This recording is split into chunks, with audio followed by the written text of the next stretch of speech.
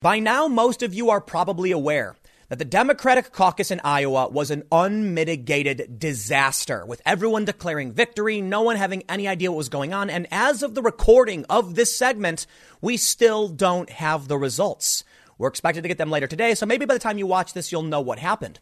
But we saw basically everybody declaring victory and then turn on each other, accusing Pete Buttigieg of being a cheater or a spy, Joe Biden and the establishment of tanking polls or hiding them so that no one can see Bernie was in the lead. The Democrats are too busy fighting each other and no one has any idea what's really happening. Meanwhile, Donald Trump, there was a GOP caucus and he steamrolled right through it. Of course he did. But we are learning some very important details from the Iowa caucus, regardless of whether or not we know who won. You see, the Democrats were betting on two things to defeat Donald Trump in November. First, record voter turnout. Surprise, surprise, there was none. It was actually down. Bad news for Democrats. The other was the youth vote. And it turns out first-time voters are actually down as well, meaning the youth vote probably didn't turn out either. All of this is extremely bad when you combine it with Gallup's latest poll as of today. Donald Trump's approval rating is the highest it's ever been based on their tracking. Now, I don't like to use individual polls, but they show, based on their data, Trump is 4 points higher than Obama was at the same time period, and Obama easily won. Moody's Analytics in October said, if there was low voter turnout, Trump would have a record victory, nearly 400 electoral votes.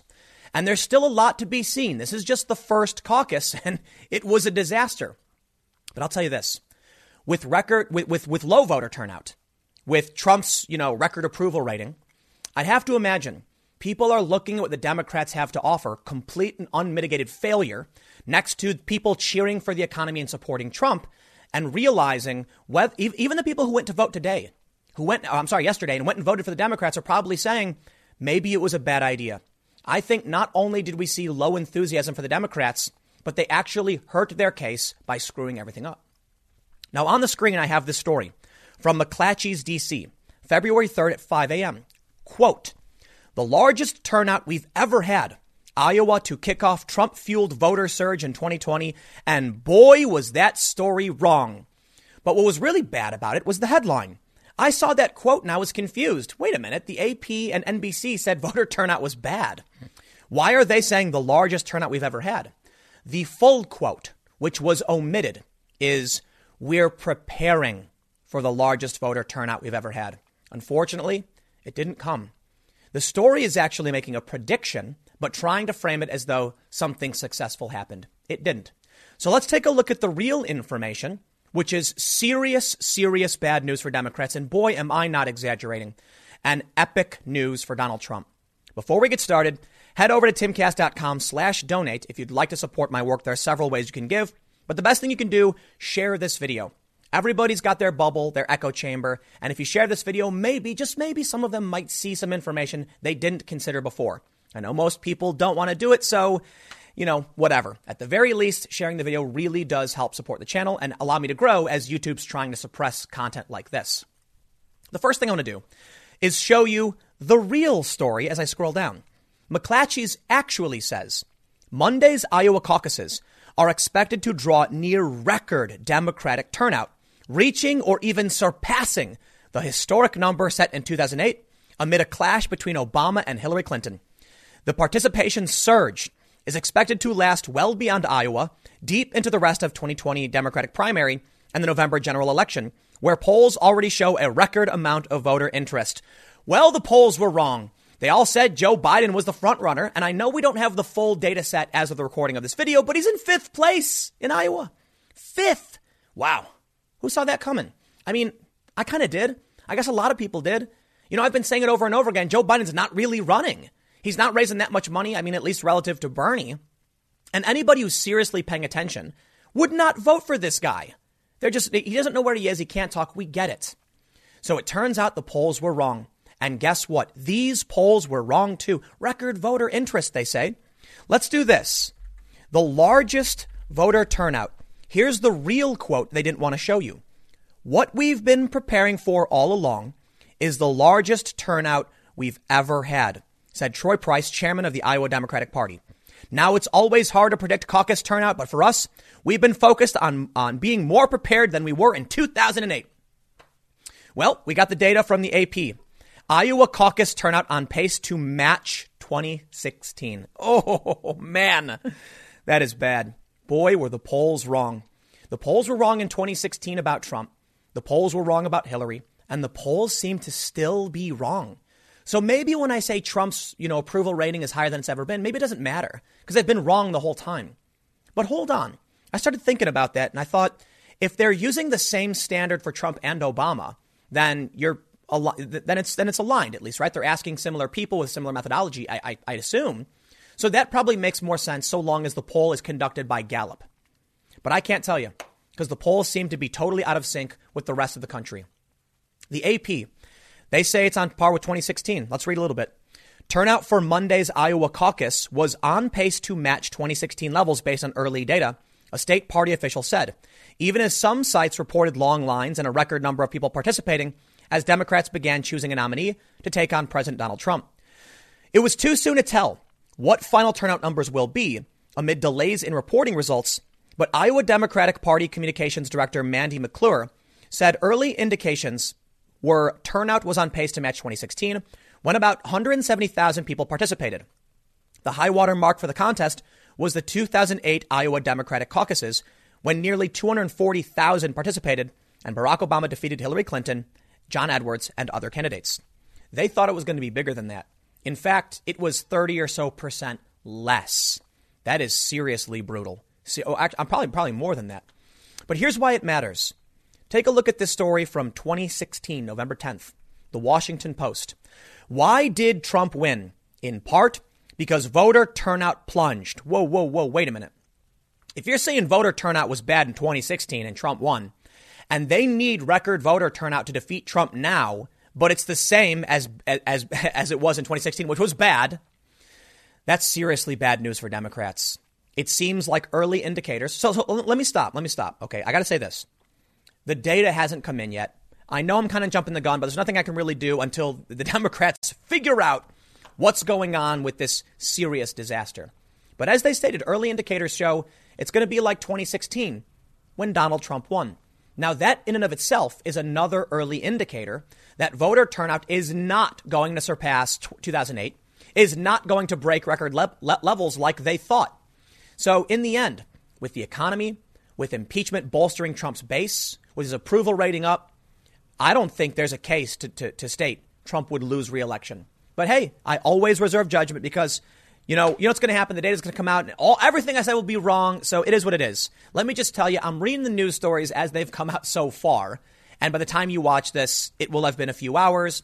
They're going to be releasing the results, my understanding, at least some of them, about an hour after this video goes public. So, we'll see what happens and I'll have updates. But I still have more bad news for the Democrats. Check this out. From NBC News. Iowa caucuses turnout. Entrance poll shows dip in first timers. This year's level of new participants is well shy of that in 2008, when a whopping 57% of Democrats said they'd had never caucused before. First of all, the whole caucus process is absolutely insane. Wait till I show you what they did to determine who gets to be the nominee. They're like flipping coins, playing rock, paper, scissors, or whatever. It is nuts. But hold on. Now I'm gonna make an assumption here, but they were bragging about how when Trump got elected, there were many 17-year-olds who couldn't vote who are now of age. There were many people who are younger than that who are now old enough to vote. They said they're going to come out in droves and vote this president out. Perhaps, maybe in the general, maybe no one cares about the primary. I don't know. But if first timers are down, not just on pace with 2016, actually down, well, wouldn't that stand to reason the youth vote didn't come out to participate in the democratic process? Look, man, I've gone over this over and over again over the past several days about the blank or bust voters. And Yang or bust is huge. 42% of his base saying they're not going to support the candidate. But basically everyone except for Elizabeth Warren has a percentage of voters who think Donald Trump is the second best option or they just won't vote. I don't know what's going on, but I think it's hilarious how they've been saying over and over again that the youth is all fired up. And they're kind of not. Now, I get it. I'm making an assumption. Let's read a little bit of the story from NBC. They say Iowa's presidential caucuses were expected to draw record turnout Monday, but early data from the NBC entrance poll show a big dip in participants attending a Democratic caucus for the first time. The entrance poll showed just about a third of voters caucusing this year are first-timers, a lower level than 2016, when first-timers made up 44% of the Hawkeye State's Democratic caucus goers. Now, okay, maybe the people who voted in 2016 came back out. It's their second caucus. Sure, they say. And this year's level of new participants is well shy of that in 2008, when a whopping 57% of Democrats said they had never caucused before. In a statement addressing a delay in results, the Iowa Democratic Party said that early data indicate turnout could eventually match that of 2016. What we know right now is that around 25% of precincts have reported, and early data indicates turnout is on pace for 2016, IDP Communications Director Mandy McClure said. So we did cover that. But this adds the fact that first-timers are down. Now, if it's true that people in 2016 who were first-timers came back to vote, then it stands to reason the number would go down, right? But if young voters were coming out for the first time when they couldn't caucus last time, wouldn't it stand to reason the number would stay the same or go up? In my opinion, it looks like even the youth vote isn't there. But now I'm going to show you the real nail in the coffin for the DNC establishment. From the Wall Street Journal. This is extremely preliminary data. Everything I've been talking about. So take it all with a grain of salt. Things have changed, may have changed by the time you watch it. They probably will. You can see only certain precincts are actually reporting. But Joe Biden's in fifth place with just the Sioux City area. Bernie Sanders is more than double Joe Biden. Even Elizabeth Warren, surprisingly, Klobuchar is 0.7% above Joe Biden. You know, they kept trying to make Klobuchar happen. And I kept saying, stop trying to make Klobuchar happen. Klobuchar's not going to happen. And she beat Joe Biden. Okay, hold on. She didn't beat him, but as of right now, with a very tiny data set, it looks like she's beating him.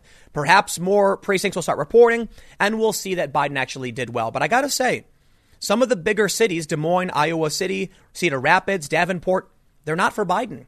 So it looks like, well, dare I say, it looks like Biden's flopping hard. And it makes sense. Come on, man. The dude wasn't really running, and we all know it. He was telling people not to vote for him. What's the point of running if someone's going to come up to you, ask you a question, and you go, oh, you should go vote for Trump then? They're going to, what? Oh, okay. Congratulations.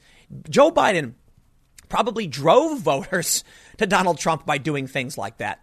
You combine that with the far left push and the panic in the Democratic establishment and the people, the never burners, how would you call that? They're saying that they're going to vote for Trump or not vote at all. I can't predict a future in good conscience where I'm thinking Trump loses this one. I'll tell you what, if you decided to go to Vegas and make a bet against the president, even though it was $1 and you could win 100, you'd be nuts. You're just going to lose $1. You want to give $1 away, just give it to a person who needs it to buy some food. So I do want to. So here's what I'm going to do next. I want to show you how absurd and insane the caucus process is. But then I want to show you the data that is just so good for Donald Trump. So good. Check this out. This is a YouTube video. I'm not going to play the whole thing. It just says coin toss breaks precinct tie. That to me is absolutely nuts. But it's not the first time we've seen this. They do this. Think about that. Do you think you're looking at a democratic process with the caucuses and the primaries? You're not. People show up and they say, who should I support in the caucus? Who needs a delegate? Flip a coin for it. That's your political process. Now, I think the founding fathers made an excellent system, and many warned about political parties. And the Democrats, they're not a government institution. OK, they're a private organization, and they do insane things like this. And then we got to vote for one of them.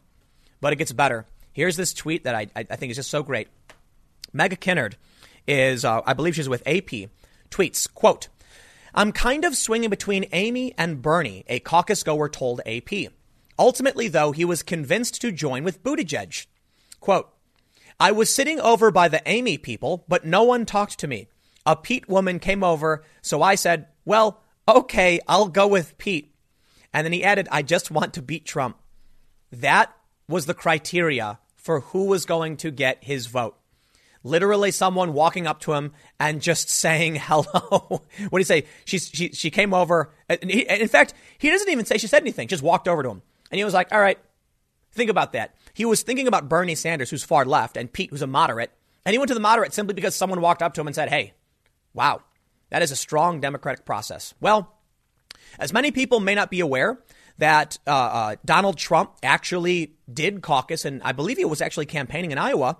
Well, he won in some districts with 100% backing the president. Now, that seems obvious, right? Everybody knew Trump's approval in the Republican Party was ridiculously high. But I think I might have this video. I do right here, which shows just how much better it may actually have been. Check this out. Alex Plitzis tweeted, former Rep. Joe Walsh, who is running, concludes by saying that if people want 4 more years of real Donald Trump show, he is then cut off by the crowd who yell yes and applaud loudly. The dude tried to make his case, and he was like, if you want 4 more years of Trump, and then everyone just goes, yeah, starts clapping and cheering. Trump sweeps through Iowa. The caucus, the Republican caucus, is very different. So these are private practices, not governmental. Trump wins. It's not a big deal because we all knew Trump was going to win. Now, think about everything I told you in the beginning. I did highlight Mooney's analytics. We have this story. This is back in October 15th. We can now take a look at the early data we have from Iowa and make a better prediction based on past analytics. CNBC reports Trump is on his way to an easy win in 2020, according to Moody's accurate election model. You see, Moody's election model is, I believe it's economic, and it's historically accurate. I think the only time they've been wrong is 2016 with Donald Trump. Now, I could be wrong about that, but they are extremely, extremely accurate. And this is what needs to be brought back up. You see this right here? Trump cruises if turnout is low. How states will vote if non-incumbent turnout is historical minimum. Chart 7. It comes down to turnout. With a maximum turnout, the Democrats barely win with, I believe, just around like 271 electoral votes. With average turnout, Trump easily wins with over 300. With minimum turnout, Trump almost breaks 400 electoral votes. It's preliminary. We're looking at early Iowa data. We don't know for sure. But look at the first story I showed you from McClatchy, where they say we're expecting record voter turnout. It's going to be bigger than 2008. And then actually, it's kind of like 2016. And then we look at the story from 2016. This is terrible voter turnout. It's just good news for Trump. But it's not just good news for Trump. It's also really good news for the Republican Party. The Gallup, famed polling institution, says Trump job approval at personal best 49%. Now, of course, you've seen Rasmussen saying, 51 here and there. The aggregate, was the highest ever been in the past week. Right now, it's floating around the highest place, so it's definitely above average for Trump in his presidency. But based on Gallup's own data, it looks like he's doing way better than Obama did around the same time. So let's actually read a little bit of this. They say, the new poll finds 50% of Americans disapproving of Trump, leaving just 1% expressing no opinion. The average percentage not having an opinion on Trump has been 5% throughout his presidency. Trump's approval rating has risen because of higher ratings among both Republicans and independents.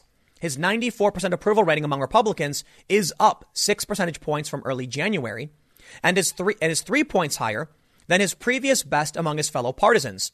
The 42% approval rating among independents is up 5 points and ties 3 other polls as his best among that group. Democratic approval is 7%, down slightly from 10%, which I find pretty strange. They say they're going to talk about specific reasons as to, why, this may be happening, but we'll move on because what I want to get to here is actually talk about the Democratic and Republican Party. They say as Trump's job approval rating has improved, so has the image of the Republican Party. Now, 51% of Americans view the Republican Party favorably, up from 43% in September. It is the first time GOP favorability has exceeded 50% since 2005. Full stop. I don't like using individual polls, but we're talking about Gallup looking at Gallup data. So this is relative to their own metrics. The fair thing to say is not to focus on Republicans being over 51%, but to say, based on Gallup standards, Republicans today are doing better than they've done since 2005. I think I have an explanation. I think it's impeachment. I think you look at September before impeachment, and the Republican Party was at 43. You look at how the Republicans were treated in the House and how they handled impeachment in the Senate so far, and all of a sudden their favorability jumps 8 points, stands to reason many people in this country think similarly to me, that the Democrats were pushing a partisan impeachment. Jeff Van Drew quit the party and he made the right move, and Gallup just proved it. If they tried to launch this impeachment and actually lost support from their own party, you'd think they would have gotten the message it was a bad idea. They carried on. They went forward with a Senate trial, and it seems it was an unmitigated disaster as well. Tomorrow, we're likely going to see the president acquitted of all wrongdoing, and they're outraged. But the American people, for the most part, are not. Now, many are, don't get me wrong, but most seem to be actually warming to the Republicans and the president, while the Democrats their caucus is in shambles. They're accusing each other of being cheaters and spies. It is nuts. They're calling each other conspiracy theorists. And some establishment Democrats are claiming the people cheering for Bernie and smearing Buttigieg are Russians. That's how insane they've gone. So what ends up happening, in my opinion, is that the sane moderates and sane liberals, center left, are walking over to the Republican room because the left room is full of screeching and insanity. And the best case, like the best example, is Jeff Van Drew. Just in case you don't know, he's a congressman from Jersey, South Jersey. He's a Democrat his whole life. And because of impeachment, he switched parties. Many people said he did it just because he wanted to win re-election. Sure. And he made the right move. Y'all are going crazy. The Republicans are doing better than ever. So let's take a look at this. I want to show you the aggregate, because I always think it's fair to point out the aggregate polling for Donald Trump or anybody. Everybody always likes to tout a single individual poll. Look, Trump's worse than he's ever been. He's better. Well, okay. I think it's fair to point out relative, to Gallup's internal data, Trump is doing well, and so are the Republicans. In the aggregate, because it does go back, to a couple weeks ago, we can see Trump not the best position he's ever been. That was, since his reelection, it was, I believe, the 27th was his high. And now he's at 44.9, which is much higher than average for the bulk of his presidency. So he is doing really, really, really well. There's other good news, because not only is his approval rating up, not only is Democratic voter turnout down, but in the impeachment trial, it looks like the moderate Republicans are absolutely siding with Trump. And the worst Trump is getting from some, like Joe Manchin, is that Trump should not be removed, but should be censured. That means there are going to be Democratic senators who actually vote to acquit Trump. I mean, he's taken it. He's won. That's it. Look, I mean, I know it's early. It's only February, and we're waiting until November. There's a lot that can happen. The data from Iowa is very preliminary. Please take it all with a grain of salt. It's going to be really funny when 2 hours after I publish this video, the data completely flips and all of a sudden it's like, aha, the Democrats are winning. Yeah, maybe. It's entirely possible. One of the things that happened in 2018 was that I said I don't think the blue wave is going to happen, and I predicted Republicans would do well. And the initial reporting said basically that. So I made a presumption based on early data, and slowly we learned the blue wave actually kind of did happen, and they ended up taking the House and then impeaching the president because of it. So I'll leave it there with that final warning. It very well may be that everything I've said and all of the exuberance and arrogance I've spouted about the failures of the Democrats turns out to be completely wrong when the real data comes in and they say, wow, we did better than ever. But who knows? There's a lot of conspiracies floating around about what the Democrats are actually doing with this strange data mishap and the weird Shadow Incorporated app that was made. But I'm not going to speculate. I'm just going to let you know what I think based off the current preliminary data. Take it all with a grain of salt. Stick around. Next segment's coming up at 6 p.m. youtube.com/TimCastNews, and I will see you all there. So who won the Iowa caucuses? Everybody, because basically all of the top contenders gave some kind of victory speech when there are no results. Apparently this is unprecedented. The DNC has totally screwed everything up, or I should blame Iowa specifically, but this is an unmitigated, complete and total disaster. Conspiracies are running wild. Right now, the number 2 trend in the United States is #MayorCheat, because people are talking about how Pete Buttigieg contributed to this company called Shadow, which produced an app that was used for the Iowa caucus, which failed. And so they're acting like it's a big conspiracy. But let me tell you something. I don't know. I'm going to show you a lot of what people are saying and go through some of these theories as to what's really going on. They're basically saying that this group, I kid you not, the group that made the app to calculate totals is called Shadow. Of all names, how does that make sense? Why would you name your company? It's like, we're going to make apps for elections. Let's call it Shadow. Yeah, that's weird. But I'm not going to assume any conspiracies. I'll tell you this. The only thing I need to say is the disaster in Iowa has proven the complete and total incompetence of the entire Democratic establishment. I'll tell you why. You're still allowed to believe in the conspiracy. I won't stop you. Even Marianne Williamson is coming out saying, what is going on? I'm even seeing journalists saying, look at this. This is nuts. But if one thing is true, it's that the entire establishment is inept, incompetent, and a complete and total failure. 2 points. First, either there's no conspiracy, everything is just, messed up. The Iowa caucus essentially doesn't exist and didn't happen. And that proves they're incompetent. They couldn't even hold their own caucus. Now, if you believe there was some grand conspiracy with Pete Buttigieg, which I really don't, I think it's hilarious. I think this guy's a spy. Come on. But if you believe that was the case, they also screwed that up. They screwed up the conspiracy. If you think that's a conspiracy, they screwed it up. All that matters is they're completely inept. So let me tell you something before we start reading some of this and going through some of this data, because I got to tell you, man, this one story. Let me show you this one first. Iowa caucus official on hold for over an hour to report results. They hung up on him on live TV. That blew my mind. That to me was like, I felt like we were witnessing the total collapse of the Democratic Party. This dude, I think it was a precinct captain or whatever. He's on hold because the app, they're trying to send the results through this app. Didn't work. He's talking to CNN and he's like, I've been on hold for over an hour or whatever. And then finally he gets off hold. And you hear the woman say, like, hello. And he's like, okay, I got to take this, Wolf. And then Wolf's like, can we listen? He goes, yeah. And then he goes, hello? They hung up on me. And now that hit me like a ton of bricks. I was like, whoa, dude. They hung up on him. That says a few things. Some have pointed out, maybe she was just like confused. Nobody was talking. She didn't know what was going on. And they got a taunt. The phone's ringing off the hook. So she hung up on him, right? She didn't know who was calling her. It was a hotline. Does that mean literally anyone could have called and been like, yep, that's me, the precinct captain for, district, whatever? That makes no sense. There was no security on random people calling in. Anyone could have just called in and said, yep, here's me. There's the number. And that's it. Or there's much worse. They're in full blown panic mode. And so she was like, I can't deal with this. Hang up. Shut it down.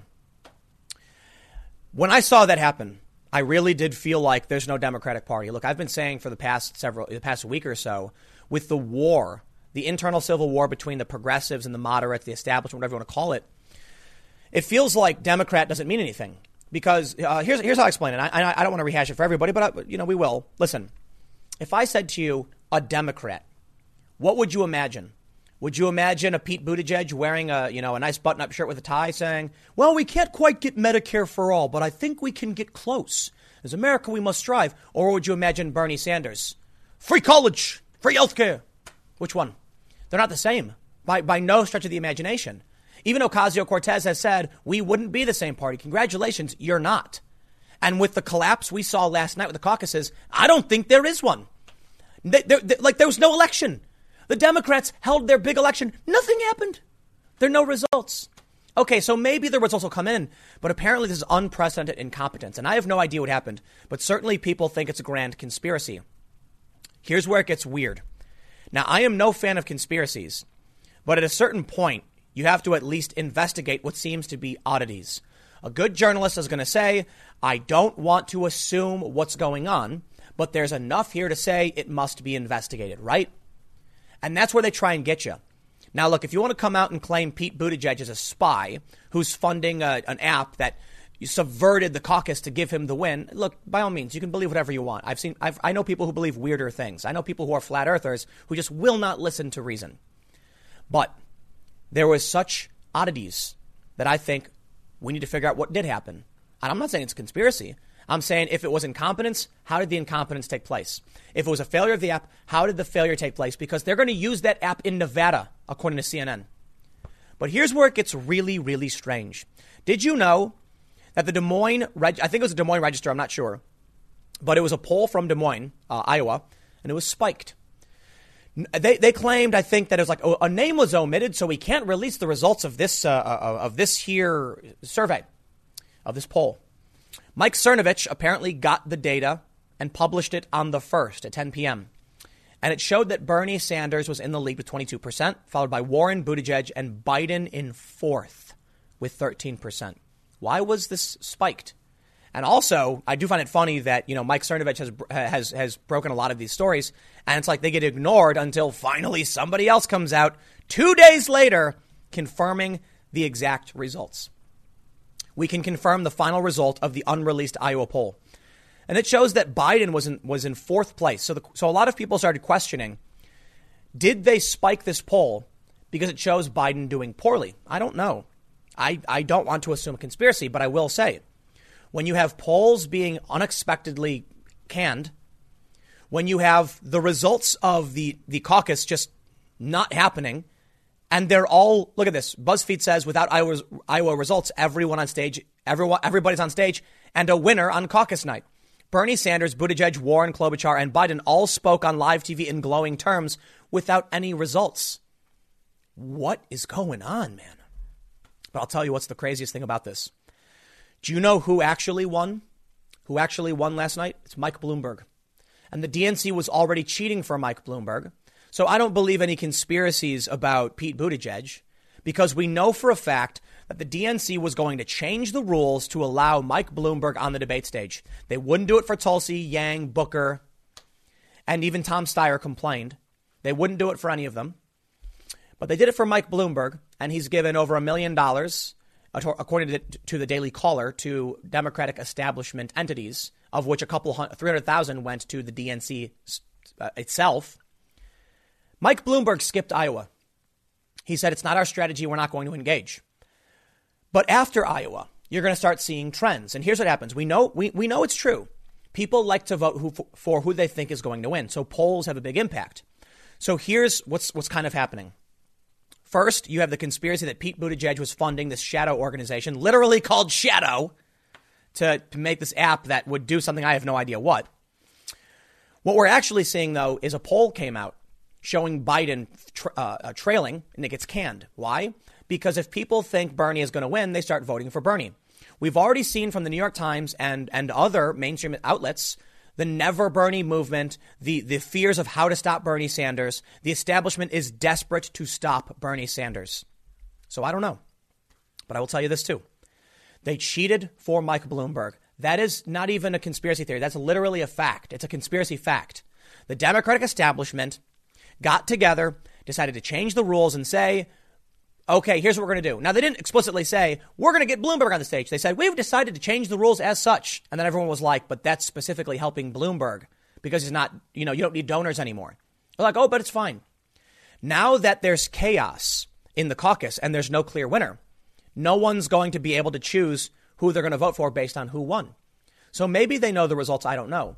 But if Bernie Sanders did win this, look, they have Biden here, and Biden was in 4th place, but now he's equal with everybody. If Bernie won, you'd get a ton of voters saying, OK, I'll vote Bernie because he's going to win and we need to unify the party, blah, blah, blah. Now, Mike Bloomberg is on equal footing.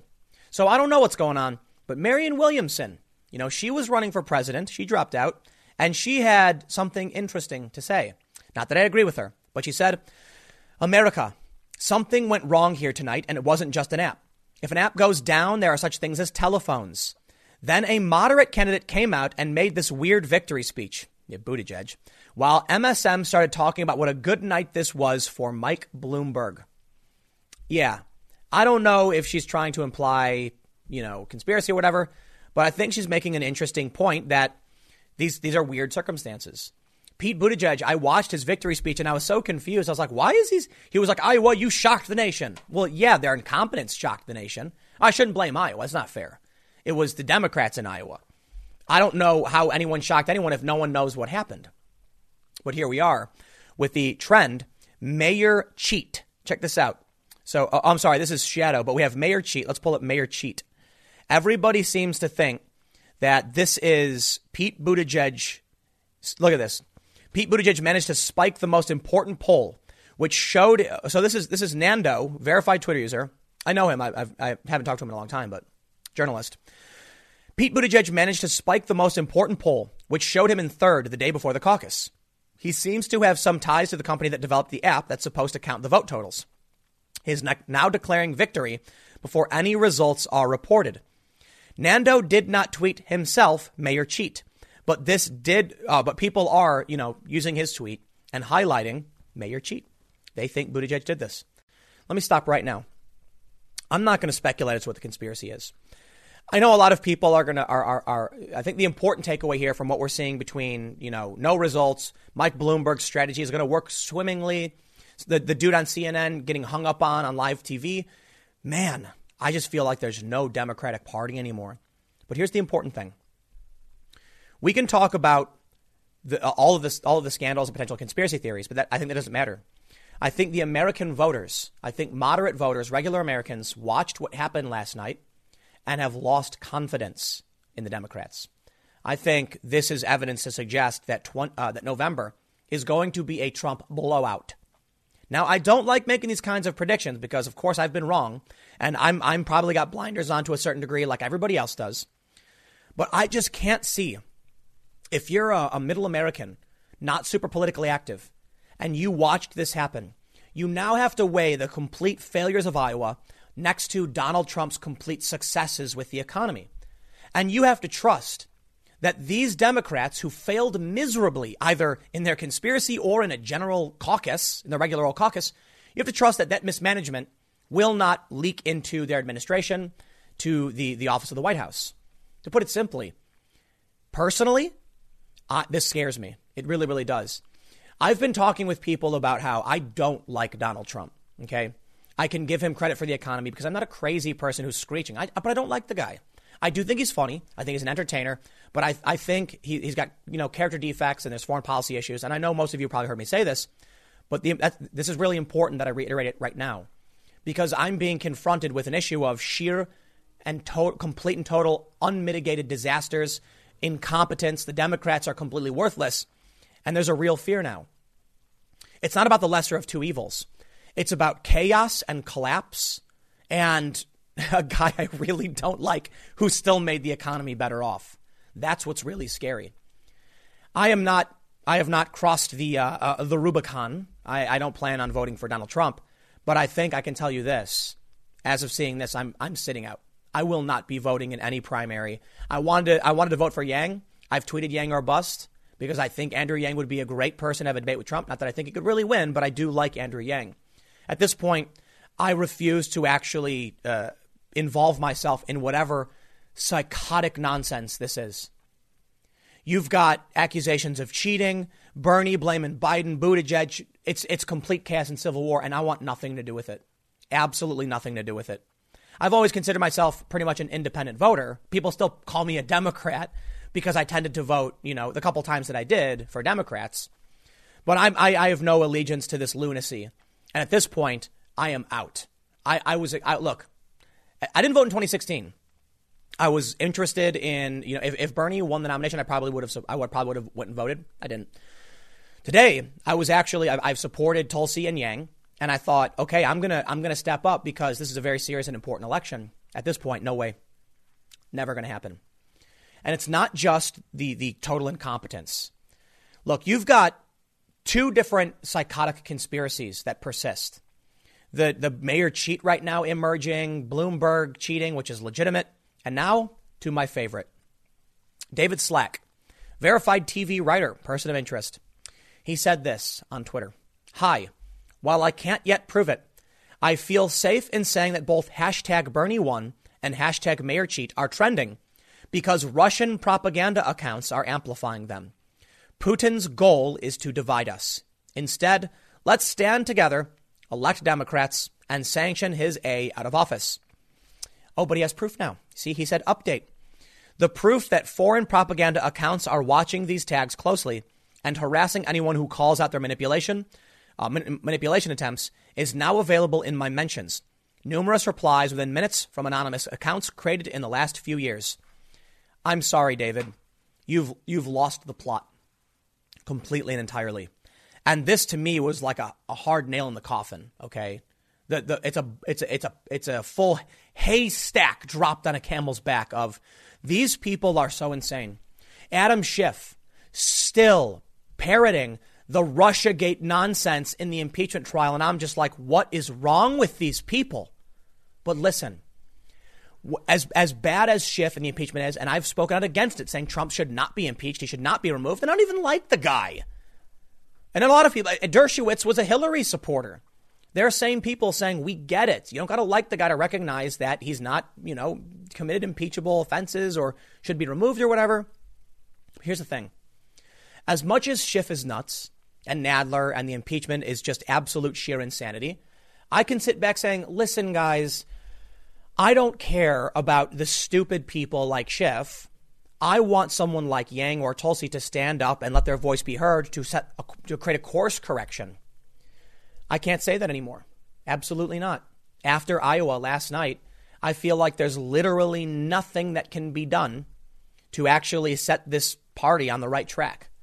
The far left candidates are literally at war with the establishment.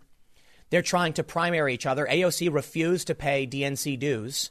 The Iowa caucus fails completely. No results. It didn't even happen.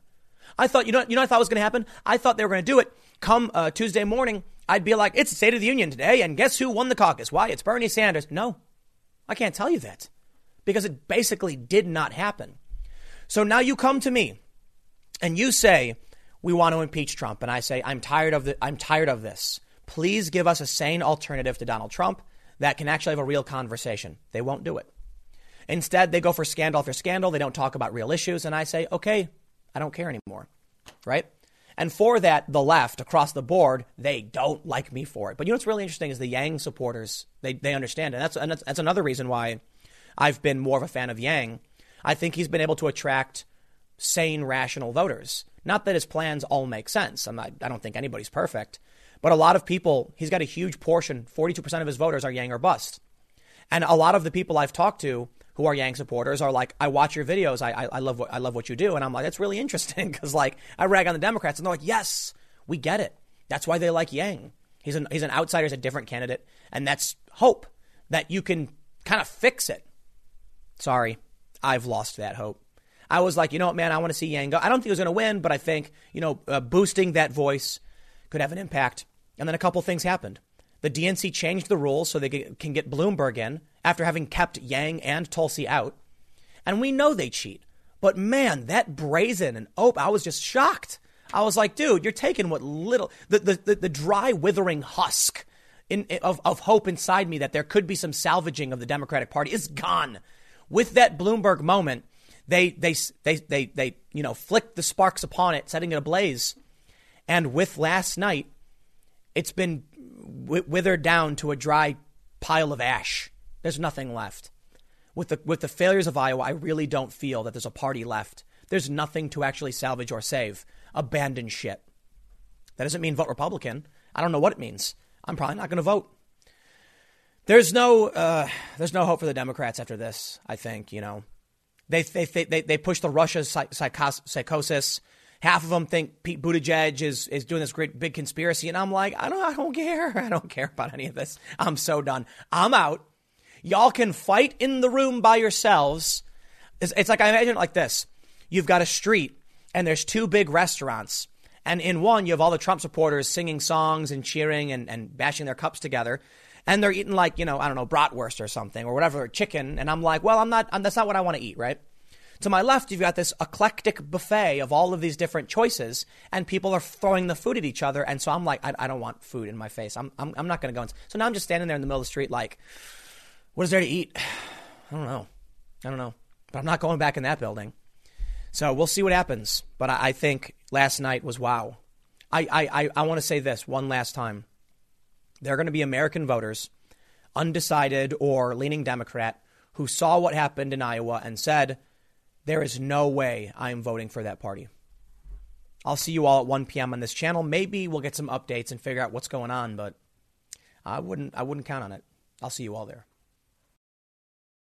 The White House has excluded CNN from the annual pre-State of the Union lunch with news anchors, and this has got people all angry, and Ilhan Omar is leading the charge for a boycott of the lunch because CNN has been barred from attending. Now, in my personal opinion, I'm not surprised CNN has been barred because of all the news outlets Look, while many may be adversarial and many really don't like Trump, Jim Acosta and CNN and the things they've done have been just insane. Okay, look, I get it. MSNBC is nuts, but CNN is a different kind of nuts. So I'm not surprised with their direct antagonism of Trump that he said you can't come. And I'll go back to Jim Acosta, okay, because he really is, as far as I'm concerned, the big problem they've been having. Jim Acosta had no intention of actually talking to the president and asking a serious question. He would just get up and argue for long periods of time, and other journalists have complained about it. This is what I find funny. There may be, but I'm not seeing other news organizations who are still going, outraged and shocked that CNN has been banned. In fact, I'm sure many companies are laughing, saying, less competition for us. Sorry, CNN. Maybe you shouldn't have let Jim Acosta milk the stage, the limelight, to try and boost his career and sell a trashy book. So let's read the story from CNN. I'm sorry, I'm holding back by laughing, but I want to show you what's come of this. Ilhan Omar backs calls for media boycott of State of the Union lunch after CNN banned. Oh man, I want to laugh. A nice hearty chortle. Okay, we'll read this, but I do find it funny that it's the Democrats calling for the media to boycott, not the media. Several journalists still going. Don't care. Look, man. Behind the scenes, I know a bunch of journalists. I work with a bunch of these journalists. They go and cover these rallies. And guess what the murmuring is behind the scenes you don't hear from? Most of these journalists, the real ones, don't want their names out there. They don't want to be on TV. They don't want to be the press. They don't want to be the center of attention. And they don't like Jim Acosta and CNN for doing this. And they've openly criticized him. There have been many stories where journalists who have been anonymously sourced say, he's ruining everything for the rest of us. I'd be willing to bet many of these journalists start saying, thank you, when they heard Trump was saying no to CNN. And they're not going to care that the Democrats are saying, but don't do it. Don't go. Let's read the story from CNN. That's why I love it. It's from Brian Stelter. President Donald Trump's targeting of CNN is moving to yet another arena, the annual presidential lunch with television network anchors. CNN anchors are being excluded from Tuesday's lunch, 3 sources said on Monday night. Okay, hold on. Brian, you work for CNN. This is the weirdest, formality system. I don't understand. Was CNN denied? Can CNN be like, we're not going to be there? You work there. Why are you getting sources? It's just like when they did the debate. It was the CNN debate. And then we saw Elizabeth Warren walk up to Bernie. And then Anderson Cooper is like, we have exclusively obtained the audio recording. And everyone's like, what do you mean? It was your recording. You recorded it. You didn't obtain it from anybody. Did you obtain it from the guy who works for you, the sound guy? What is this? Okay, let's read. Trump, like presidents before him, typically invites anchors from all the major networks to dine with him at the White House in advance of his State of the Union address. The lunch conversation is considered off the record, but gives the anchors a sense of the president's state of mind before they anchor State of the Union coverage. Despite Trump's persistent attacks on the news media, he's kept up such traditions, Politico pointed out last year. You know what's going to happen if Donald Trump invited Don Lemon or Anderson Cooper? They would decline. And they would turn it into a big stink like, in good conscience, this president has attacked the media. We can't go. So Trump was like, okay, what's our options? If we invite them, they'll make it a big point to be like, aha, we're moral and principled and reject you, Trump. So Trump says, so don't invite them. They can't come.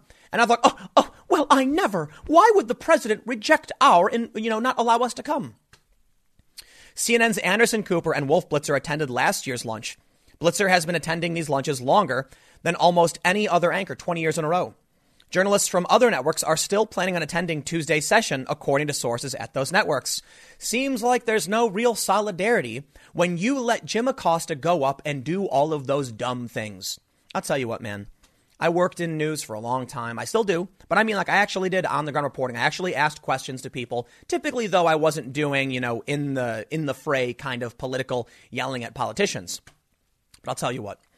I think it's fair to say most journalists of ethics and conscience recognize what CNN has been doing is not journalism. In fact, it gives journalists a bad name. When Don Lemon goes on his show and makes stupid comments and mocks and belittles and laughs at American voters, nobody thinks he's unbiased. In fact, the New York Times, there was a point where they issued a policy saying none of their journalists, reporters, can go on Don Lemon's show. They got all hot and bothered. Oh, what? That's not fair. And they said it was because he was partisan. It was a biased show. And CNN was like, we are just reporting the facts. Nah, come on, man. We get it. Don Lemon is one of the worst people on TV. Now, Trump is very, very much more harsh on Mr. Lemon. But I'll tell you this. I've seen Don Lemon's failed false reporting. I've seen his awful work, notably when he said, I know it's preposterous, but what if a black hole swallowed this airplane? And then I love bringing this up, by the way. And the woman goes, even a small black hole would swallow the whole universe. That's the caliber of CNN. Surprise, surprise. Donald Trump said, you can't come this time. They say White House, this is the first time in recent memory that a president has singled out one network and opted not to invite any anchors from there. White House Press Secretary Stephanie Grisham did not respond to a request for comment on Monday night. The president has directed his ire at CNN dozens of times over the past 3 years. He has declined all of CNN's requests to sit down with him for an interview and has denigrated both the network as a whole and some of its individual journalists. His administration also suspended chief White House correspondent Jim Acosta's press pass until a federal court ruled in CNN's favor. Jim Acosta is not a journalist or a correspondent. He wrote a book. He was trying to get TV time, and other journalists were calling him out. Okay? Ilhan Omar now. Let's see what's going on with these calls for a boycott. Rep. Ilhan Omar backed calls for press outlets to skip President Trump's pre-State of the Union briefing after he blocked CNN's participation in the annual event. She said, these journalists boycotted the British government's briefing after their colleagues were banned, tweeted Omar. Solidarity needs to be modeled by news organizations here in the U.S. for the sake of free press. The Minnesota Democrat tweeted an article from The Guardian, which highlighted British journalists who boycotted Prime Minister Boris Johnson after he chose to exclude journalists for a press briefing. I'm going to have to stop you right there, everybody. Guess what? Access is a privilege, not a right. Now, one of the big problems we have in media is access journalism. People who will say whatever needs to be said to get access. And you know what? It's true. It's a reality. If CNN was kissing the butt of Trump all day and night, of course he'd invite them. Of course he'd sit down for interviews. Well, that's true for literally everybody, though. Nobody wants to sit down with what they know will be damaging to them. And guess what? Trump is under no obligation to do any of this. So surprise, surprise. First of all, the press in our country is a free, fair market, competitive press. And competition is fierce with layoffs all over the place. So when CNN gets kicked out, don't be surprised when there's no solidarity, because CNN made their own bed and other news outlets know it. And they also know this is no time to be, rejecting news coverage, what their job is, because someone's feelings are hurt for causing the problems in the first place. Let me just stress that. CNN made their own bed. Why would any of these news outlets say, I'm going to take a financial hit because Jim Acosta wanted to sell a book? Not going to happen. Sorry. But of course, anything to say the orange man is bad, right? That's why Ilhan Omar is coming out and saying journalists should be in solidarity. Not how it works. Although many of them often are, especially ideologically. They say the lunch, which CNN's Wolf Blitzer has attended for 20 straight years, is a tradition that allows journalists to get a feel of the president's state of mind hours before he addresses the nation. The president revoked an invitation to CNN, which was included in last year's event, on Monday amid his Senate impeachment trial, which he has decried as a hoax. Omar, 38, has clashed with Trump on a host of issues since she won her House seat in 2018. She is part of, quote, the squad. I love how they add this. A 4-member group of freshman House women who have championed liberal causes inside the Democratic Party. The president has repeatedly labeled CNN fake news and rejected polling from the network, and he called the suppression game. Okay, so we understand all that. Listen, man, I don't think it's a secret to anybody that the media in this country is sick. Journalists even tweet about it. Ideology in politics has started infecting everything. And now we are seeing a fracturing of the tribes in this country so severe, people can't even agree on what's really happening anymore. Now, to me, as somebody who follows both left-wing, politicians and left-wing politicians and media outlets, and right-wing politicians and media outlets, I feel like I at least have a broader view than most of these bubble people, right? The people who live in these echo chambers. You end up with people covering impeachment, and it's the craziest thing. I mean, listen, look at the Iowa caucus, right? It's been defeat after defeat after defeat. And for some reason, when Trump comes out and says the DNC rigged it against Bernie, they'll do it again. The DNC is cheating. You still end up with Democrats being like, nope, Trump's wrong. It's like, dude, I don't understand. Where are you? Like, I can see those tweets because I follow everybody, right? But they can't see outside. It's like they have their back to me. I can hear them yelling, but they're not looking over here about what's going on. And I'm seeing all of it. Or not all of it. I don't want to act like I'm perfect, but I try to make sure I'm following a balance. And many conservatives do the same thing. But you end up with these people, activists in media, who are shocked right now, and celebrities who are shocked right now about like the impeachment process, saying, the Senate, the Republicans have voted no witnesses. Oh, heavens. The democracy is over. And it's like, wait. Were you not reading the news when Schiff and the Democrats rejected witnesses on the Republican side? Like, and so they get mad that I'm not here sitting here outraged saying, oh, Harumphi say they won't call witnesses. Well, actually, Lindsey Graham apparently announced they're going to investigate at least their side. But of course, the Democrats wanted their favorable witnesses. But this is the problem of the media. Many of these people choose to live in the CNN bubble. Well, the good news is if you want to watch the lunch or learn about it, well, okay, I'm sorry, hold on, full stop. You can't watch it. It's an off-the-record meeting of anchors. But if you want clear coverage, guess what? It's not coming from CNN. And you know what? This is a really good thing. You know why? If Trump starts restricting CNN, it will do one of two things. Either the people, it could go bad. The people who normally only watch CNN and listen to this weird bubble world might actually just be confused and not be following anything at all. Or they might be so hungry they go to a different network. That could be a good thing. We need to figure out how to shatter these bubbles because it's mind-blowing to me when people are like, John Bolton, who was it? Someone tweeted that Bolton wouldn't testify. It was Bill Maher, I think. Bolton wouldn't testify because he wanted to save his own book, and we needed to hear what he had to say. And my issue with this is I really do blame the media for because there's too much activist nonsense, especially at CNN. And the reality is with Bolton, the New York Times said people familiar with his manuscript said there was a passage that said John Bolton experienced this. And I'm like, that is such an unconfirmed bit of gossip nonsense. It doesn't warrant anything. Why would you have someone testify when you don't even know anything about it? Now, there was a fair point. They wanted to get his manuscript to the senators so they could read it and verify it first. But this is what they were all freaking out about. And what was crazy to me is, did you not read the news? Did you not go and look at the story so you understand why there was a legitimate claim to not bring Bolton testify? No. So I'll tell you what. When CNN gets the boot, I don't care. I really don't. It's not the end of the world. It's not the end of press freedom. It's not the end of democracy. There are many other news outlets. And in fact, with the rise of social media, we could say bye-bye to CNN. We don't need them. We have numerous outlets, independent commentators. Trump tweets what he needs to tweet. We don't need the news to report it anymore. And they hate him for it.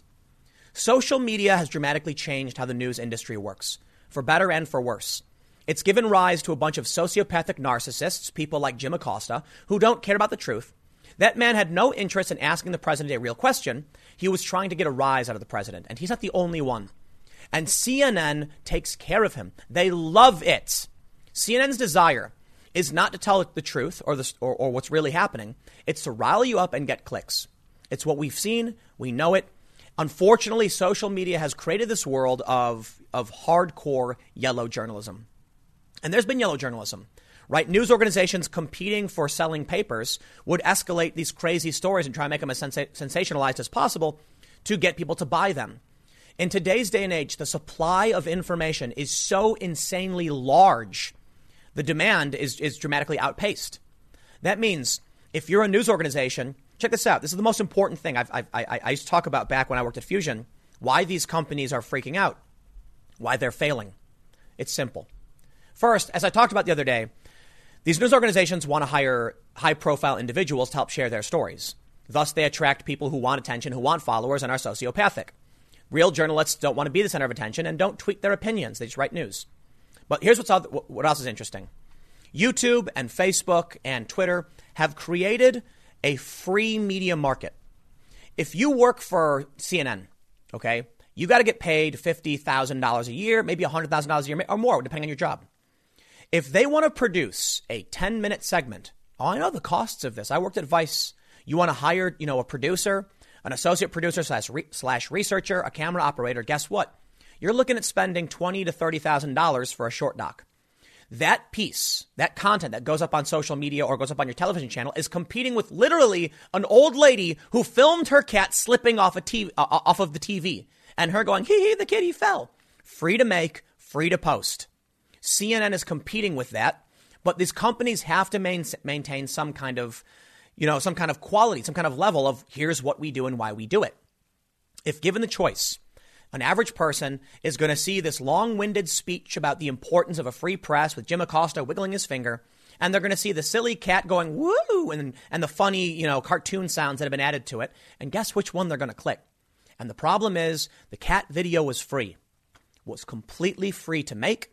And in the end, that old lady might actually get a couple $100 when some of these networks will be like, hey, we want to run this. Can we, license it from you? CNN, on the other hand, is burning through cash. So the media industry is in dire straits. They're in serious trouble. I don't care that Trump kicked them out because they're irrelevant and obsolete. CNN's ratings are such trash. Who cares? When I look at Ilhan Omar calling for a boycott, I'll tell you what it's all about. She just wants to say orange man bad. And that's the game they play. So I'll tell you what. There are a lot of really great journalists and personalities on social media. There are a lot of great journalists who still work for a lot of organizations. But increasingly, what I think we're going to see is the rise of the trusted individual. The narcissists who lie, cheat, and steal to get attention will always exist.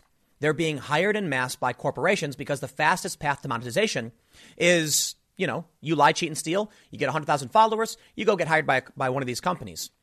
But there's something new. Twitter has talked about a tipping system. There's Patreon. And now many of these grifters on Twitter are posting their PayPal or whatever in there. And when they'll post a tweet saying like orange man bad. And then underneath it, they'll be like, and here's where you can donate. Or here's the project I'm working on. And that's what they're doing. They're trying to generate attention. So I'll let you go with this. CNN, in my opinion, they're grifters, but they have an existing platform. Jim Acosta was trying to sell a book for the 5th time. I get it. But that's what they're doing. It's to make money. And we know that's what it's all about, the clicks, right? Social media has the problem too. But I think when you start giving these grifters the opportunity to monetize on their own through Patreon or whatever, why would they go work for CNN if they're like, man, I'm making money tweeting on my own? It also shows kind of how bad things can get. But I will say this. I never tweet, hey, give me money here. Hey, I don't. I just tweet my feelings, and sometimes people retweet them. And then they're like, Tim's a grifter. Why? Because I talk about my feelings to cameras? No, you're on Twitter saying orange man bad and then putting a link to your PayPal. Okay, whatever. Everybody's going to accuse everybody of anything. But all that matters is in the end, Trump has the right to say, you can't come to my party. Aw, too bad, CNN. There probably won't be a boycott. Nobody cares. Stick around. Next segment's coming up at 4 p.m. YouTube.com/Timcast. It is a different channel, and I will see you all there. Because literally all of the news today is about the Iowa caucus, I absolutely have to talk about what may be the biggest screw-up of the entire process. Most of you probably know, but I'll just very quickly say the caucus results didn't come in. Everybody was panicking. Everybody was declaring victory. Everybody was accusing everybody else. The Democrats are in a full-on state of civil war, and who knows what's happening at this point? Except it all could have been averted. You see, the problem with the caucus was the use of this app. It was developed by a company called Shadow Inc. Great name, by the way. And it was supposed to collect the details of the results and then pass them on, I guess. But what they claimed happened was that the app was correctly recording the data, but not, I guess, displaying it or presenting it or whatever the problem was. And that's kind of a weird thing, which has led a lot of people to think that it was taking in the data and then showing different results because they think Pete Buttigieg was cheating. They're calling him Mayor Cheat because he donated a large sum, apparently, or he bought services from that company, and so did Biden, but many others didn't. We now know the DHS Secretary, Chad Wolf, Iowa Dems refused help vetting caucus app. I got to tell you, they had every opportunity to do it right, and they didn't. Well, the latest news is that Nevada, which was supposed to use the same process, is apparently abandoning it.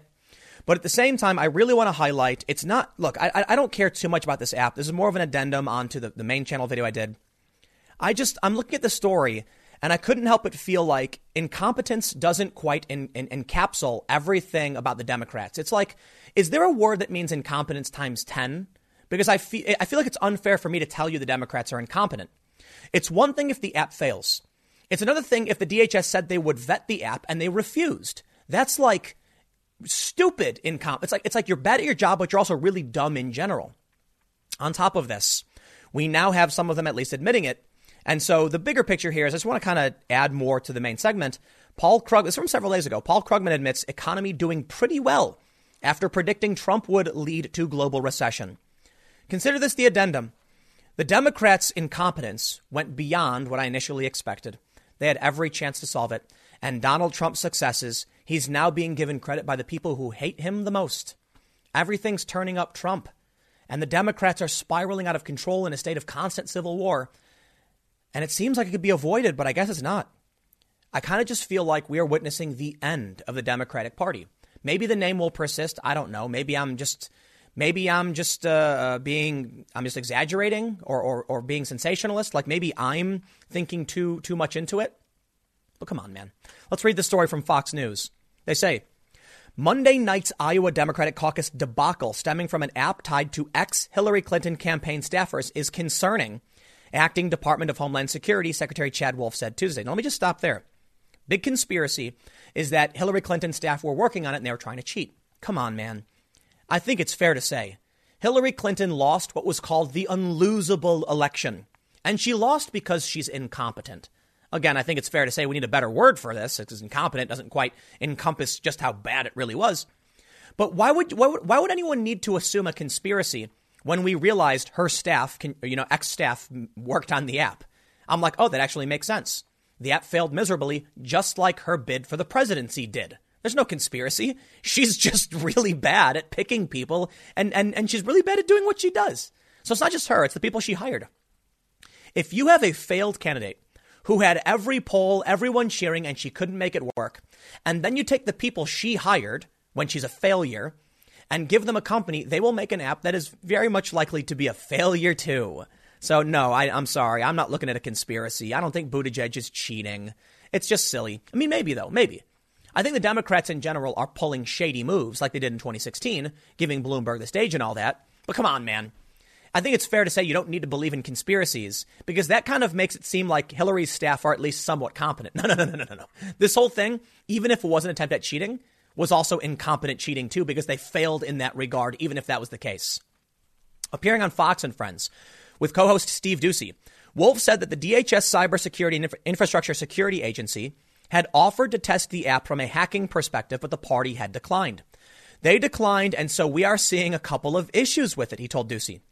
The app, which was supposed to help the Iowa Democrats quickly report the caucus results, instead contributed to confusion and a muddled result as campaigns were in an uproar. Shadow, kid you not, that's the name of the company, a tech firm that describes itself as a group that creates a permanent advantage for progressive campaigns and causes through technology, is the company that created the app, according to the New York Times. At least the COO, CEO, CTO, and a senior product manager at Shadow all worked for the Hillary Clinton presidential campaign, according to LinkedIn profiles. Now I understand. Who in their right mind would hire people from her campaign after losing the unlosable election? Now, look, I get it. A lot of people are going to say Trump won because he deserved to win and all these other things. I think it's fair to say Trump won. OK, he won because he played the game right. But I honestly believe, Trump shouldn't have won for several reasons. Now, look, we know Hillary Clinton and the DNC were cheating Bernie. They were willing to play dirty, and it still wasn't enough. But Hillary Clinton didn't campaign in certain Rust Belt states. Why? How insane. What I heard was that her campaign was concerned she would win the Electoral College and lose the popular vote. So she wanted to make sure she campaigned in popular, big urban areas to guarantee winning the popular vote. Well, you did it. You lost the Electoral College. You lost the presidency. They said it was unlosable. You still lost it. Don't hire her staff. They go on to say, in addition, some on Twitter noted that according to FEC records, Mayor Pete Buttigieg's campaign paid Shadow over $40,000 last year for software.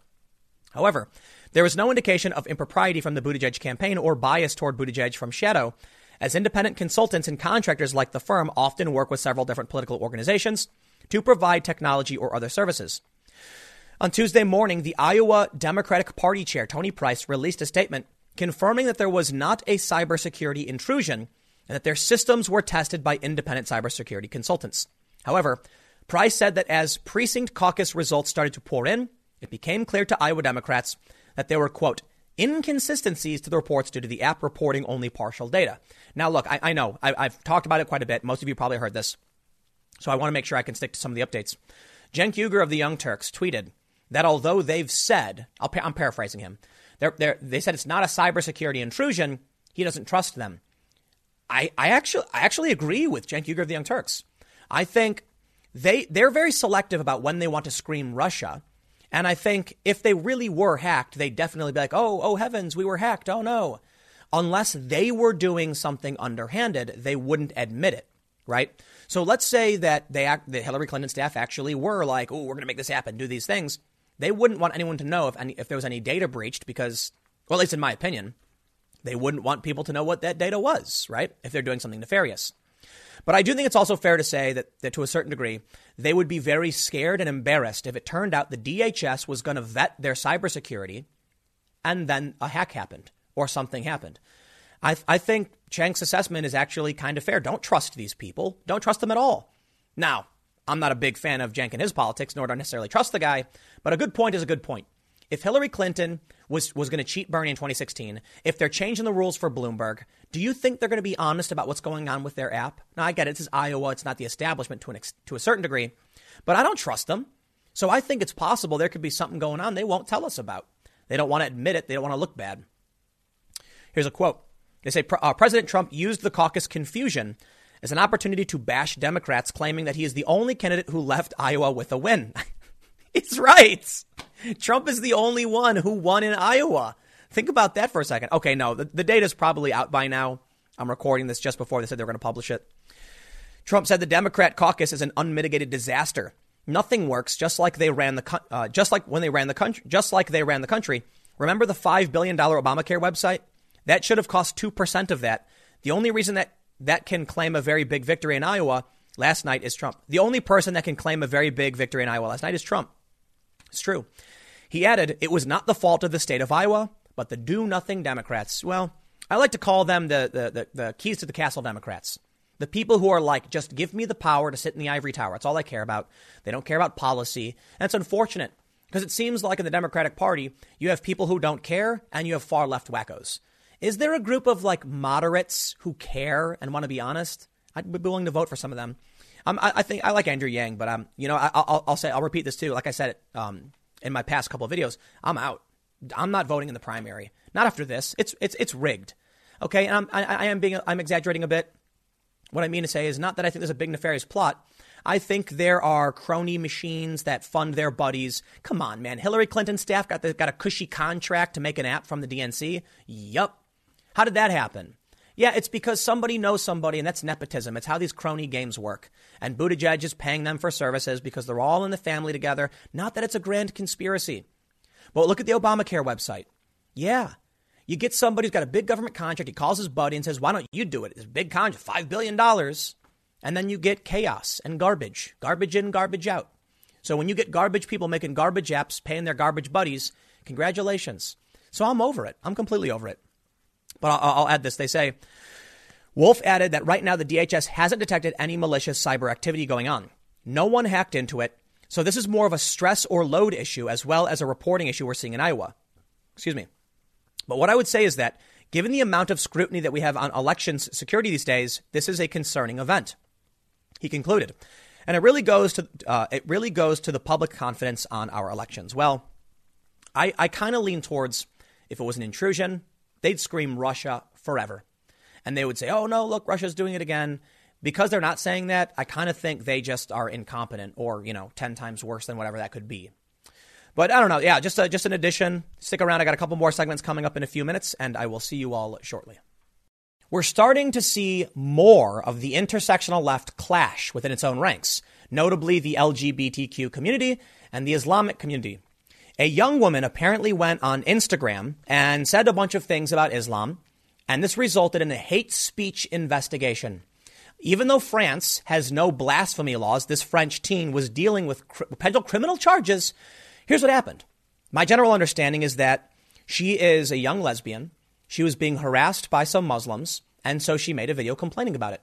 She's gone on to say things that are often parroted by what the media likes to call the far right.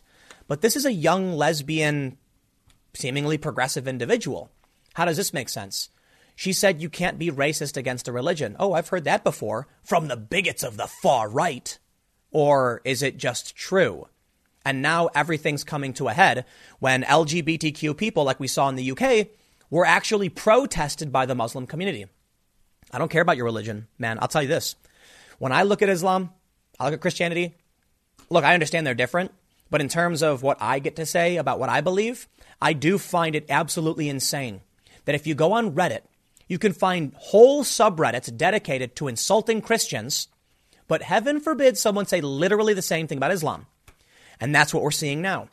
I grew up in an era where Christians were routinely mocked for their beliefs. And the progressives were like, here's what we believe and you're nuts.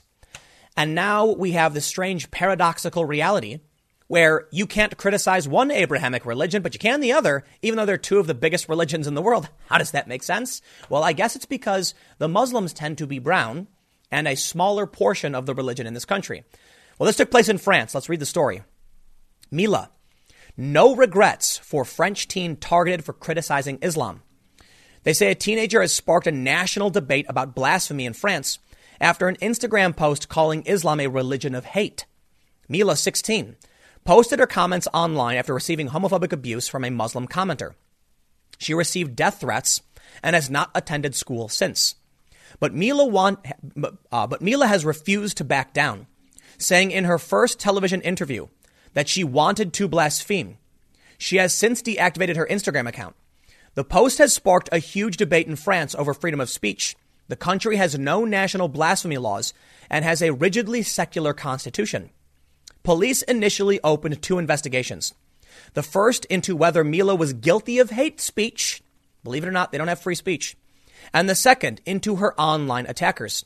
They have since dropped the hate speech case as Mila was expressing a personal opinion on religion and not targeting individuals. But think about living in a country that would do that to you. Boy, am I happy every day when I see these stories that we have the Constitution. Our founding fathers saw this coming. They experienced it. That the government would use any excuse in the book to shut you up if you criticized their ideas, their policies, or things that might actually, if you say things that could be bad for them. Well, for whatever reason, France and these other countries are terrified that someone would criticize a religion. Yeah, it's hate speech. So then you end up saying, I think your idea, if you criticize this ideology, you can go to jail. That's how insane these countries are. They say on Tuesday, Interior Minister Christopher Castaner told the National Assembly that Mila and her family were under police protection. So it flipped. What did Mila say? Appearing on the Quotidien program, I'm probably not pronouncing that right, don't speak French, on the TMC channel, Mila apologized for insulting people who practice their religion in peace and said she regretted the vulgarity of her words and their spread online. But she defended her remarks. Quote, I have absolutely no regrets about what I said. It was really my thought, she told the interviewer. Mina said her life was clearly on hold amid the controversy. She had to leave school because of the threats against her, saying she could have been burned with acid, hit, stripped naked in public, or buried alive.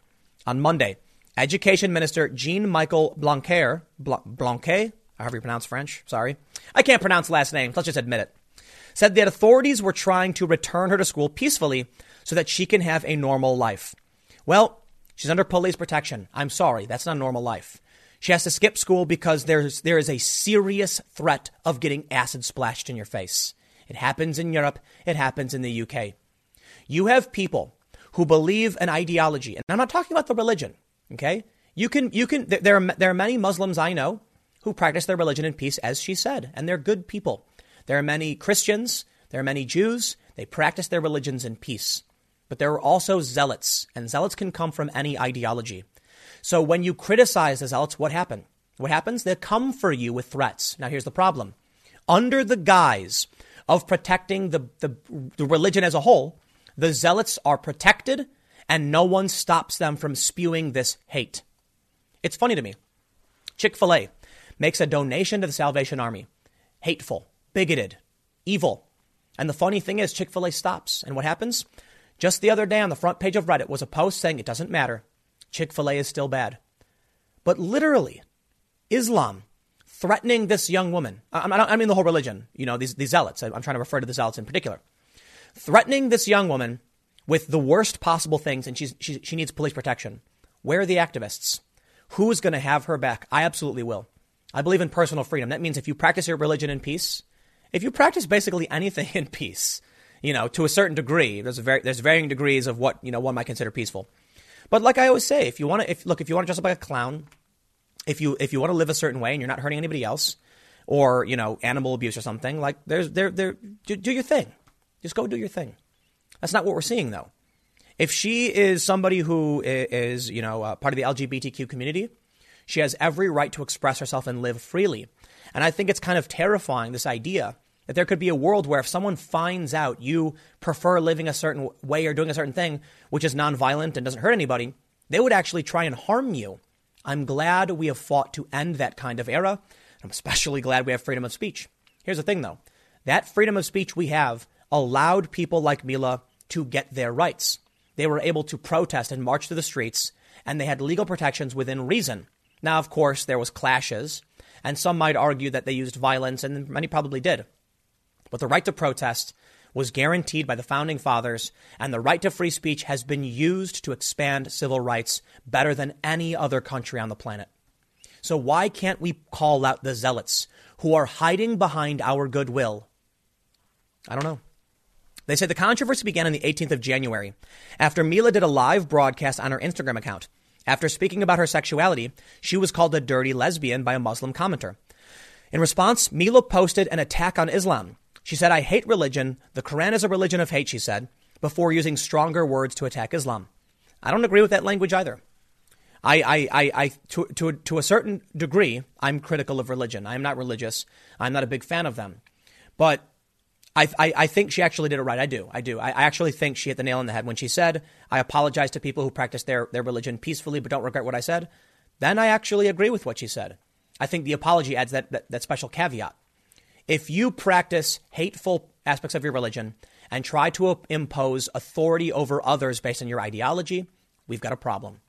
If you are Muslim, Jewish, Christian, or literally any other religion, but you're libertarian, and you practice what you and your friends and your family members and your community agree with and understand, and you peacefully, preach those ideas with a smile on your face, I'm totally down. I think there's been a big push for a kind of I think it was Ben Shapiro talked about it, a kind of libertarian religious, thing that's going on, where a lot of people on the right who are religious, be it Jewish or Christian, have started moving away from the moral authoritarianism of the past. Now the left is picking it up, and they've approached more of a libertarian view of, let me just practice my religion within reason and kind of leave me alone. There still is some issue with morality that makes it to the law. But what we're seeing in France is the rise of authoritarian ideology and moral policing. They say, she said, "I'm not racist." She said that you cannot be racist towards a religion. She said, I said what I thought. You're not going to make me regret it. Critics said her comments were offensive. Some sent her death threats, and others posted her personal information online. The head of the French Council of Muslim Faith, Mohammed Moussaoua, I'm sorry, I can't pronounce last names, said nothing justified death threats, no matter how serious her remarks. Tremendous respect for that. Absolutely. Supporters defended her right to attack Islam, and the hashtag Je suis Mila, I am Mila, started trending in France. Opponents hit back with the hashtag Je ne suis pas Mila. I think, is that I am not Mila? French Justice Minister Nicole Belloubet waded into the controversy, saying that death threats against the teenager were unacceptable. I think that's the line everyone kind of understands. However, Belloubet herself was criticized after arguing that an attack on religion was an attack on freedom of conscience. French Senator Lawrence, that's so insane, isn't it? I can't even tell you what's happening anymore. It's paradoxical, and it doesn't quite make sense that you can have as much as anyone wants to admit it, in terms of the global religions, they're both Abrahamic. They share similarities. I don't know enough about Islam, but they do. And it's crazy to me that you can criticize the one that's actually, to a certain degree, the Reformed religion. I mean, I think it's fair to say, Christianity went through a reform, so did Judaism. Many people have called on Islam for the same thing, to go through a modernist reform. But you can't criticize the one with the zealots? I don't know, man. I'm totally fine to criticize any religion for the bad things they do. I do think it's fair to say people are free to practice their religion, and especially Islam. I also understand, to a certain degree, why people are protective of Muslims. I've known people who have been abused and attacked for prejudicial reasons. However, we're now dealing with this ongoing clash. The LGBT community in the UK with the schools in Birmingham, and now this teenager in France. I don't know what's going to happen, but you can't have both. I'm sorry. Intersectional feminism can't have both. They do not mesh. Stick around. I got one more segment coming up in a few minutes, and I will see you all shortly. You may have heard the news about Johnny Depp. For a long time, he has been accused of being an abuser to his ex-wife, Amber Heard. Well, if you've been following the story, we just got leaked audio a couple days ago showing that Johnny Depp was, in fact, the victim. There's still possible details we don't know about, but at the very least, we know Amber Heard Amber Heard was heard on audio recording saying, "I was hitting you, stop being a baby," trying to gaslight Johnny Depp. And boy, do I sympathize with Mr. Depp. You know why? They tried to destroy his life.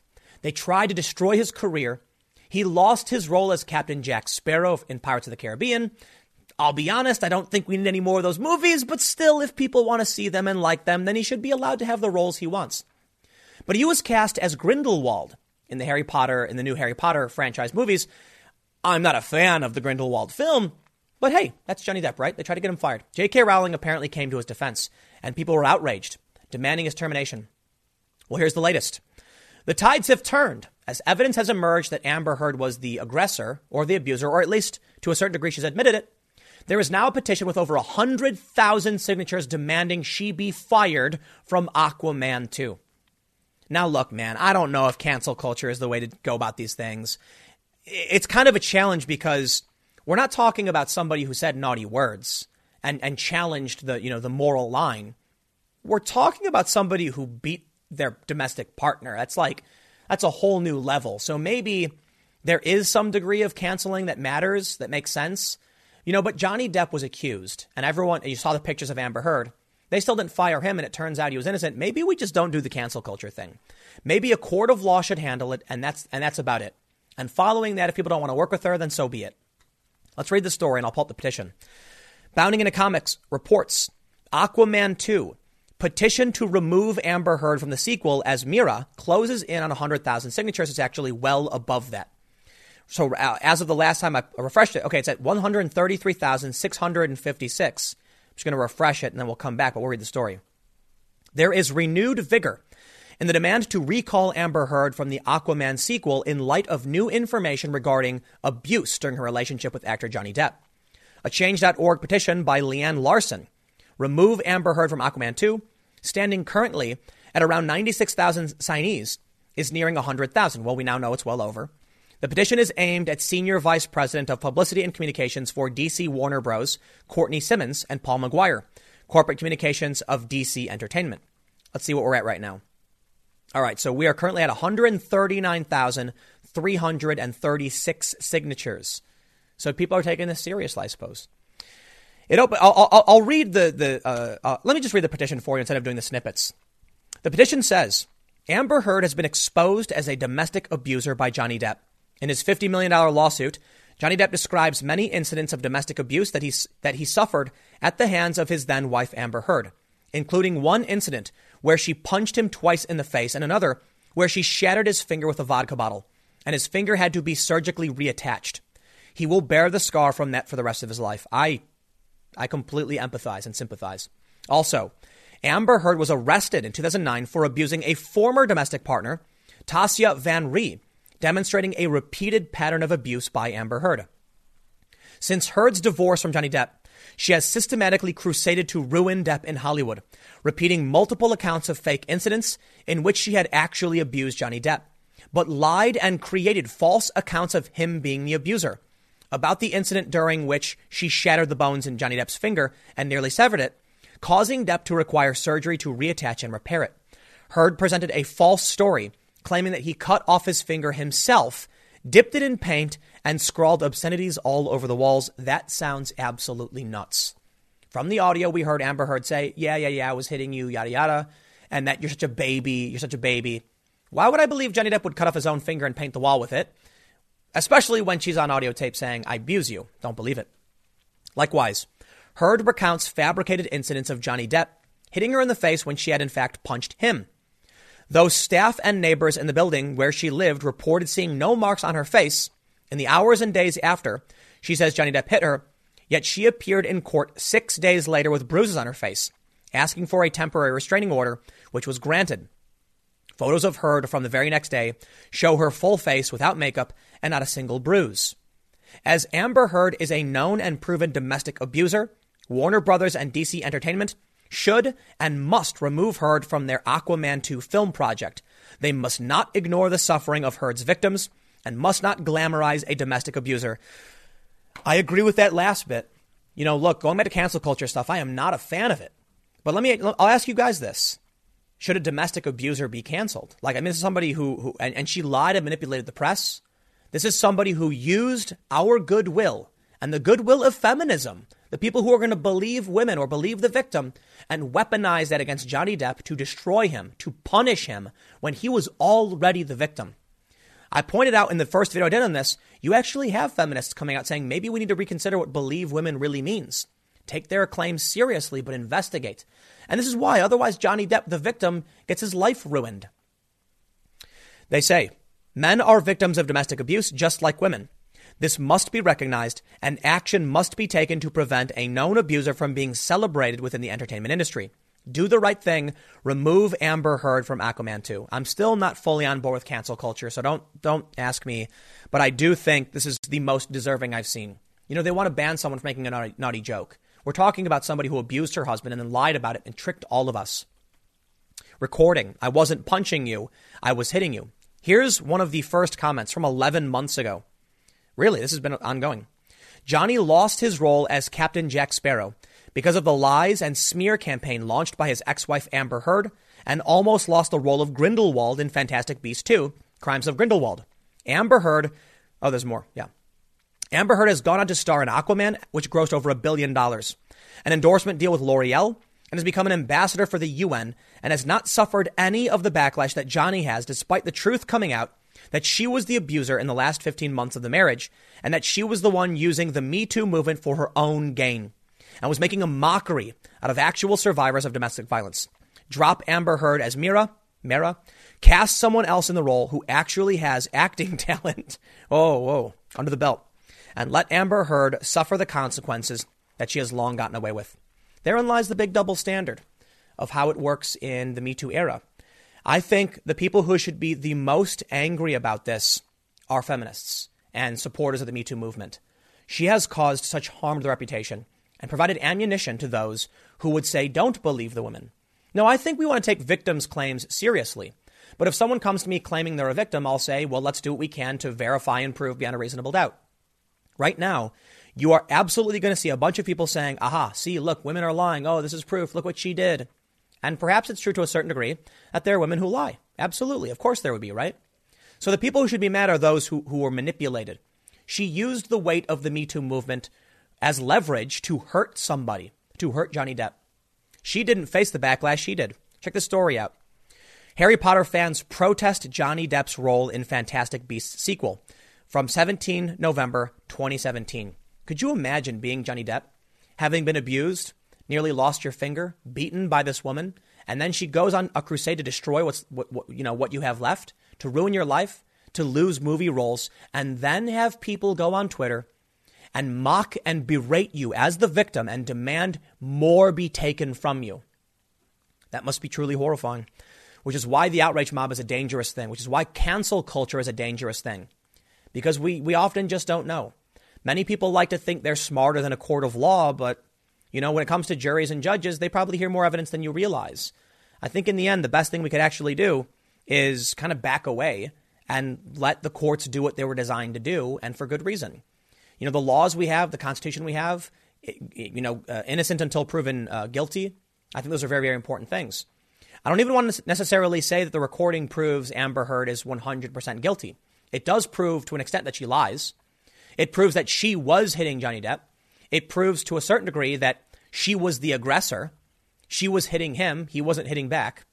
And then there are questions about whether or not he actually hit her in the first place. Or even if he did, was it self-defense?